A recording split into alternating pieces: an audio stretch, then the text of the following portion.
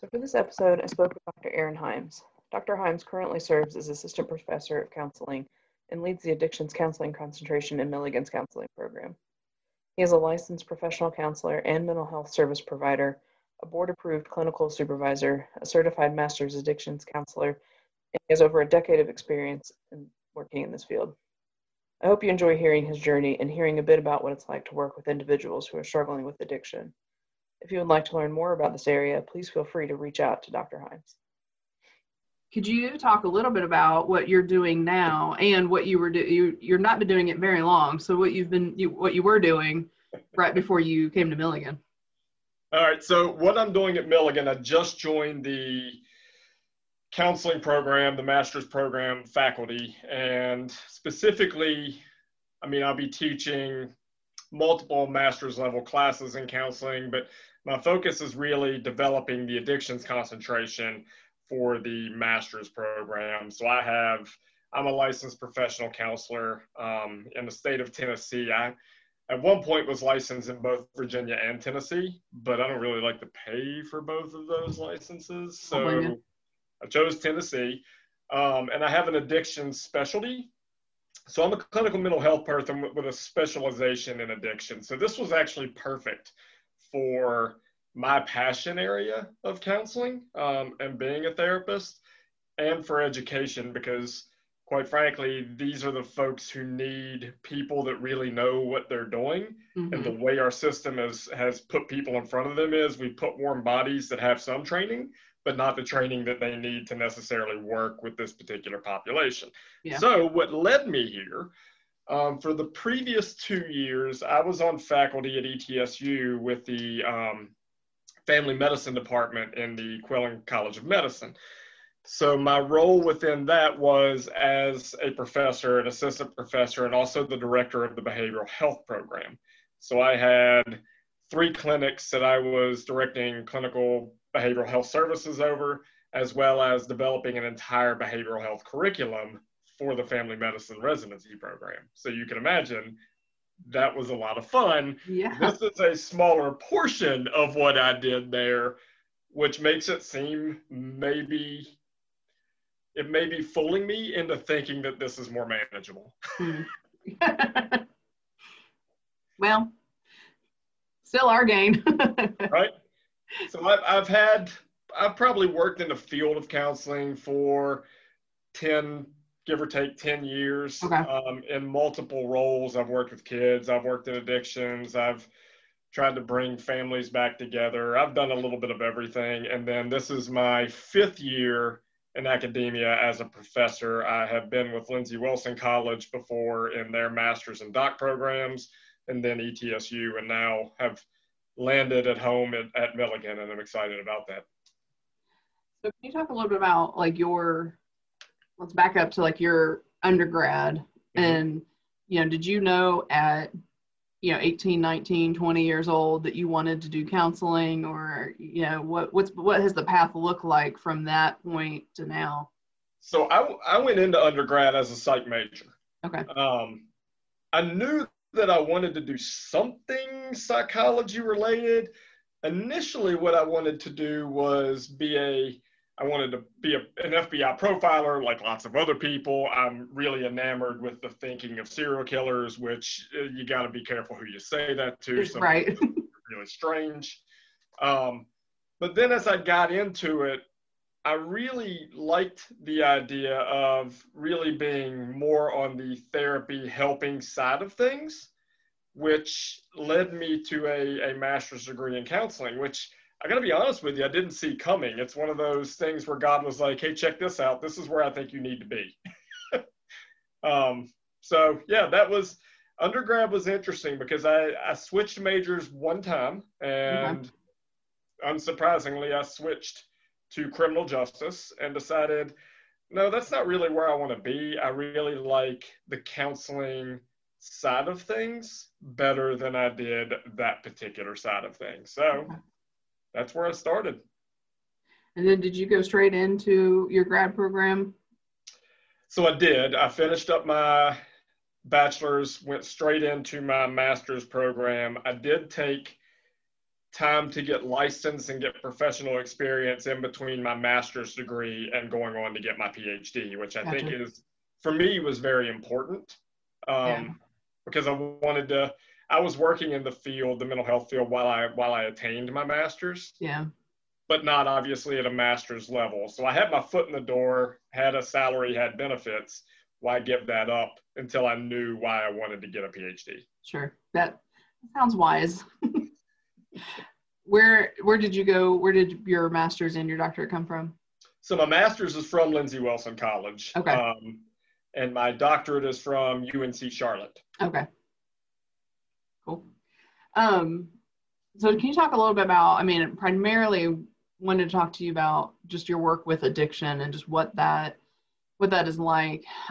Every year when I've taught this class before, I try and get a sense, once they get registered, I try and get a sense from the ones who are registered what they're interested in. And addiction has come up at least once almost every time. And I don't know if you know this about me, I don't know why you would. I got my counseling degree at ETSU. And as part of that, I did very, very little minimal work, practicum work at Buffalo Ridge, right? Because that was, yeah. I forgot the name of the place. And that told me a lot, that I did not want to work with people struggling with addiction.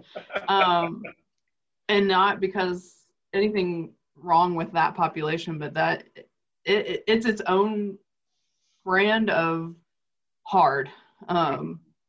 Counseling in general can be hard, but that's a whole different taste of hard. So yeah, I guess, could you talk about your experience, like how you got into that? What about it what kept you in it for a while, and just go from there. So I'm one of those people that I refer to as being uniquely qualified for this job, because I'm a person in recovery myself, and I've been in recovery for, I don't know, 12, 14 years, somewhere in that range. So that was one of the things that brought me in or piqued my interest. But then I went on to get this specialized training. What I love about it is it's the same thing, but it's a different thing every single day. Oh, yeah. Right? Like, the stories a lot of the time remain the same. The faces change. I cut my teeth in working in residential treatment, and it was one of the most wonderful places that I have ever worked. Not because it was full of rainbows and sunshine, but because it was full of really sick people, and it was always something new, and people kind of seeing the light turn on occasion, which is why you stay in it. I've told lots of my students and everybody else, if you want to be in this field, if you're going to be in the psychology field, the counseling field, anything like that, this is a population you will work with. Oh, yeah.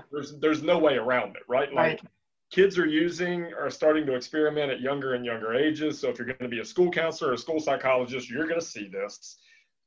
If you're going to work in a community, you're going to see this. So why not get some education about it so that you're not afraid of it, or that you don't carry some of the stigmas that we all have into sessions with these folks, because they're actually quite amazing people from a survival standpoint, right? Oh, yeah. They can do lots of really good things if given the opportunity. It's the group that I have always felt the most passion to work with, because I've, having been through it myself, I've had a lot of really stellar therapists, and I've had some really terrible ones.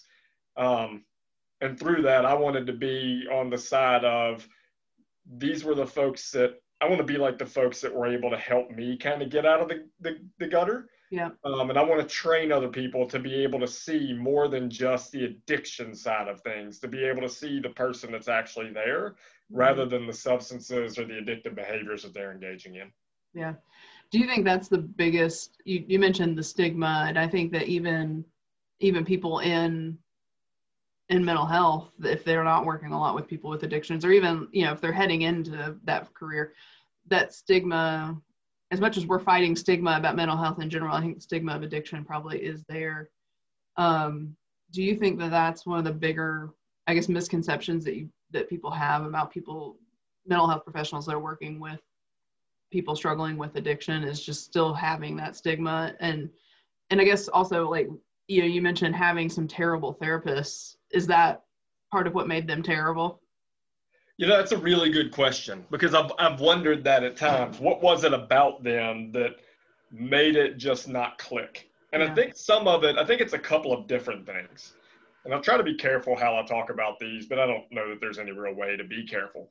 One, I think some of my therapists, having been people in recovery as well, were still working on them rather than me. So they were still working on them. They just were doing it through me and had no idea that that was even happening. Right. Gotcha. Yeah. And the second thing is that the stigma point of view.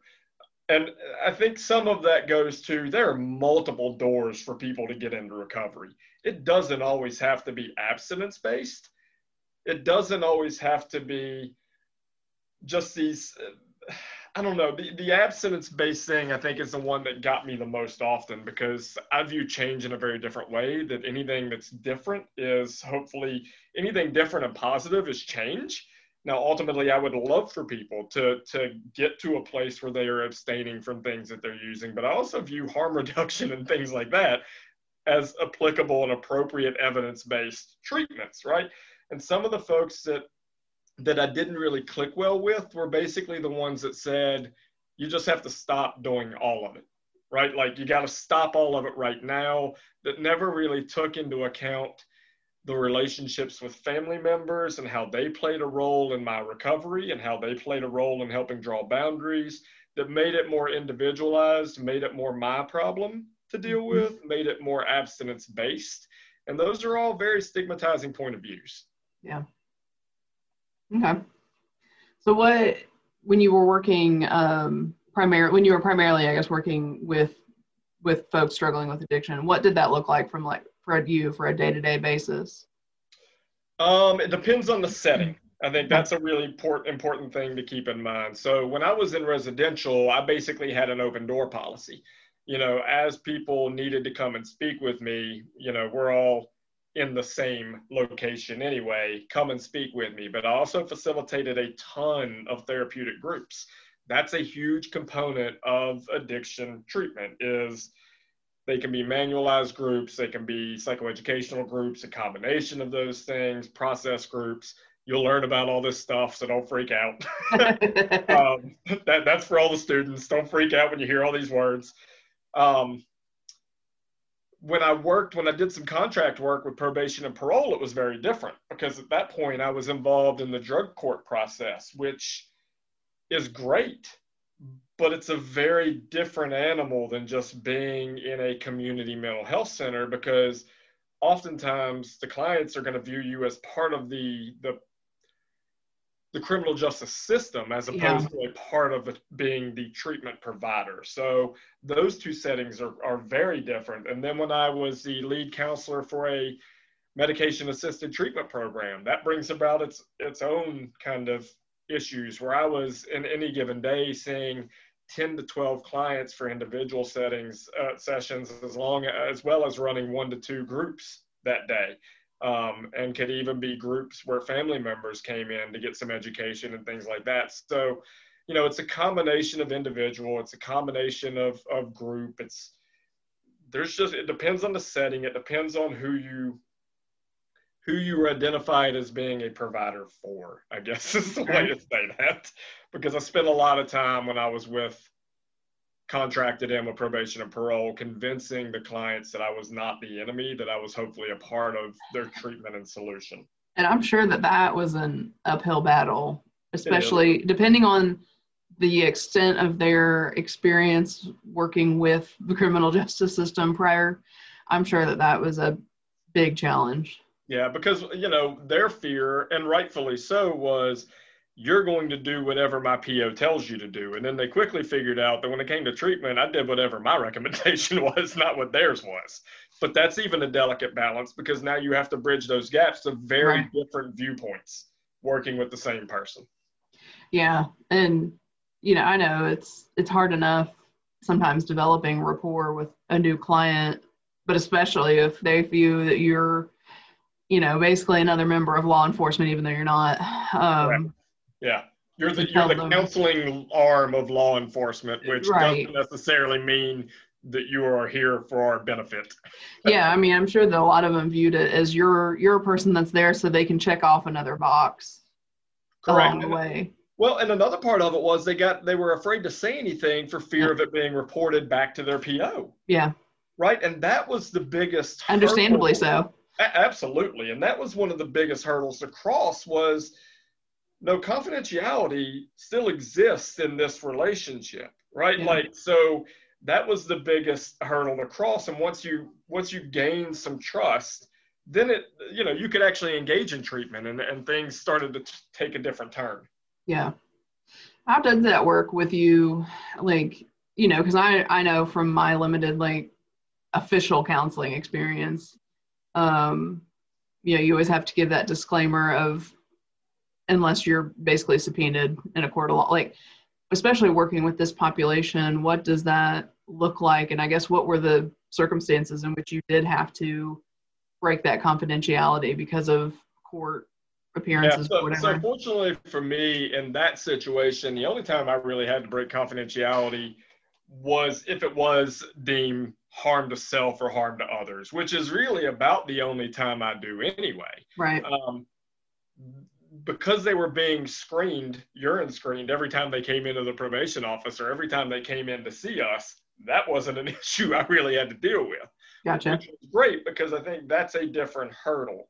Some of there's CFR 42, which pertains specifically to addictions treatment. And I try to cover that in class because it's such an important thing where federal money's attached to addiction treatment. Like there's a whole different confidentiality piece that goes specific to addiction stuff that we could spend an entire 2-hour conversation on. So most often it was, unless it was harm to self, harm to others, I pretty much kept it as confidential. With subpoenas, because I'm glad you brought that up, people freak out when they get a subpoena, especially a subpoena for records, but a subpoena for records doesn't mean you just hand everything over. Gotcha. Yeah. It means you go to your lawyer first off and say, what are they really requesting? Because most often they're going to be requesting like progress notes, which are very different from maybe the psychotherapy notes that you're keeping. Gotcha. If you give all of those things, and you've immediately broken HIPAA and confidentiality, even if you never meant to. Yeah, that makes sense. Oh, it's a fun game, isn't it? You what? It's a fun game, isn't it? Yeah, as if documentation isn't tedious enough. You've got to keep that in mind too. Yeah, right. So what for you and in general would you say is the most challenging part of working with this group? I mean, I know what little experience I had, the challenges I saw. But what did you experience? What do you see your students experiencing? I think the biggest thing is autonomy. And what I mean by that is it's almost like leading a horse to water, that kind of thing. But you got to remember that just the same as we are given options of making decisions, and you can choose to do this or you can choose to do that, and there are consequences that come with making certain decisions. The same is true for our clients, right? Like, especially the ones that were on probation and parole. I think one of the things that helped me to be able to build rapport with them was, I'm not going to just tell on you. Like, you have the opportunity. The judge gave you an opportunity to participate in this program or go to jail. If you go to jail, I'm not going to judge you for it. That's a decision you get to make. Maybe it is easier to go to jail than it is to participate in a program that's asking you to change everything in your life, right? Maybe it is easier to choose these other things versus choosing necessarily to do the things that are required to get into recovery. I can't judge somebody on that. It's a decision that they get to make, and I'm very aware that that is their decision. While I may disagree with it, it's their decision. It's the same as if I don't believe in medications as being an alternative for my clients, it's not my job to prevent them from getting a medication evaluation, right? Like that's not my thing. It's about them. Yeah. So remembering that these folks are able to make their own decisions and deal with the consequences of those decisions, and that our job is to really help them kind of weigh out what's the positive and negative of all the sides of the decisions that you have to make. I think that people really the clients that I've worked with have really respected that piece, that I give them the freedom to be able to say, hey, what I want for you isn't necessarily what you want for you. Let's talk about that, because that's what's the important piece, right? Like, that's how we're going to work together to get you moving in a different direction. If all I'm trying to do is apply what I think, I don't know your life, number one, right? So the best decision I might make for me might be a terrible one for you. Yeah. And I think that's a very freeing thing to keep in mind for anybody that's working in any kind of counseling or helping profession, not just counseling and working with people with addictions, but just in general. Like, we can't control what they're going to do. And yeah, keeping that perspective of where you've been and what your views are not hardly ever going to completely align with someone else's. And yeah. And I think that's a good, if nothing else, self-preservation tactic. I think one of the other really important things that I had to come to terms with is specifically in addictions work. If you get better and you're doing well and you've moved into recovery, there's a high likelihood that I will not see you again. Yeah. If you go back to using, there's a high likelihood I might not see you again, right? Like, you could end up in the system, you could end up dead, you can end up debilitating yourself to a point that we never cross paths again. So I had to figure that out really early on, that every encounter that I have with a client could be the last encounter that I have with that client. And if they don't come back, it doesn't mean that I was a bad therapist. It might mean that maybe they got what they needed and they moved on, because that actually does happen. Maybe they went back to using because they just weren't in a place where whatever they were using to take care of, maybe it was just too big of a bear for them to deal with at that time. So I think that helped for me to be able to sit back and say, I'm doing the best I can within my abilities with every one of my clients. But at the end of the day, I also recognize that they may not show back up, and it could be for a multitude of reasons. That doesn't make me a bad therapist as much as maybe it's just the way things kind of happen within this field. Yeah. What can you talk a little bit about, like, what you did or do for your own, I guess, self-care? That's our golden ticket term right there, but especially with working with this population, giving, especially I think where you come from in that, like, how did you take care of yourself to make sure that you weren't wearing yourself too thin? Well, one, kind of what I said earlier, like, I didn't get in this to heal me. I got in it to help others heal. I do my healing on my own in a different way. And I'm fortunate enough that I've had some people help me with that. I do a lot of running and lifting weights and kayaking and biking and hanging out with my family. I recognize that when I leave, I have to disconnect and give the energy to the people that need it as much, if not more, and deserve it, which are my family. That took me a few years to realize. In the beginning of my days of counseling, I did exactly what most counselors do, which is you give everything you have, emotionally, spiritually, physically, everything. And then you kind of go home and melt into the floor like you're this big lump of chocolate. And then you're not giving the things that you need to the folks that are important in your life. And all of a sudden it clicked with me that is what I was doing. I wasn't doing any self-care. I wasn't doing anything, and I wasn't going to remain in the field unless I changed things. So I started to devote more time. I left work at work and started to devote more time to exercising to relieve stress and being present with my wife and with my children, because they deserve that. And sometimes they had to point that out to me, and I'm glad that they're able to do that. Yeah.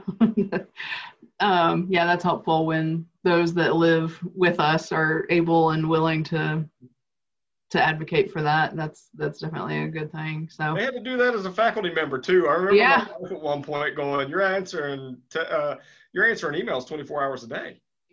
Like, what are you doing?" And I went, "Oh yeah, you're right. It's a good thing you're a lot smarter than me."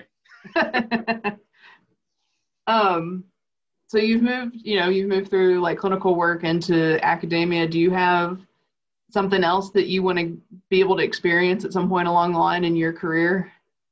You know, the one thing that I feel like I'm not as engaged in as I would like to be is organized counseling and being more on the side of policy making and things along those lines, doing more lobbying work, advocating for our profession and the folks that need our services. Mm-hmm. And quite frankly, I just have no idea. It's that hard conversation in my head of, if I don't do it, I never will, but I don't have the time to do it. Yeah. So I can't like complain about some of the directions that the field's going if I'm not willing to engage in that process, right?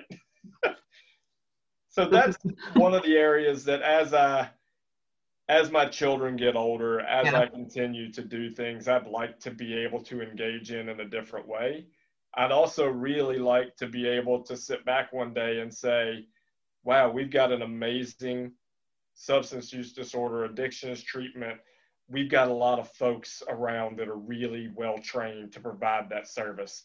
And I hope I'm a part of their training and giving them good training, because I know that there are a heck of a lot of other people in this area that know what they're doing and what they're talking about. And I'm also trying to figure out, how do I get them in front of those people as well? Yeah. Well, I mean, it seems like you're positioned pretty well to be a part of that with this new concentration in our counseling program. I was very excited when they announced that they were adding that, because I think that's obviously a very big need here in this area, especially. So I'm grateful for that. I'm grateful Milligan made that decision, and I'm grateful that you're here to help lead the way and develop that. I'm hoping that God will help me to work myself out of a job. Yeah. Right? Like, that's my goal every single day, is for me to not be needed in addictions work. And if I'm able to do that, amazing. Yeah. I don't see it happening. I told somebody the other day that, you know, the job market for counseling, for psychology, for addictions work is going to be as robust as it's ever been, because when you see things at the beginning of a pandemic that say liquor stores are an essential business, and we're going to leave those open simply because we're trying to protect our emergency rooms from dealing with folks that are going into withdrawal. Yep. That's really telling as to where we are and what the need is going to be coming out of whatever we come out of. Yeah. So. Yeah, I had that thought back in March when they were deciding what was and what wasn't an essential business. So. Yep. Yeah.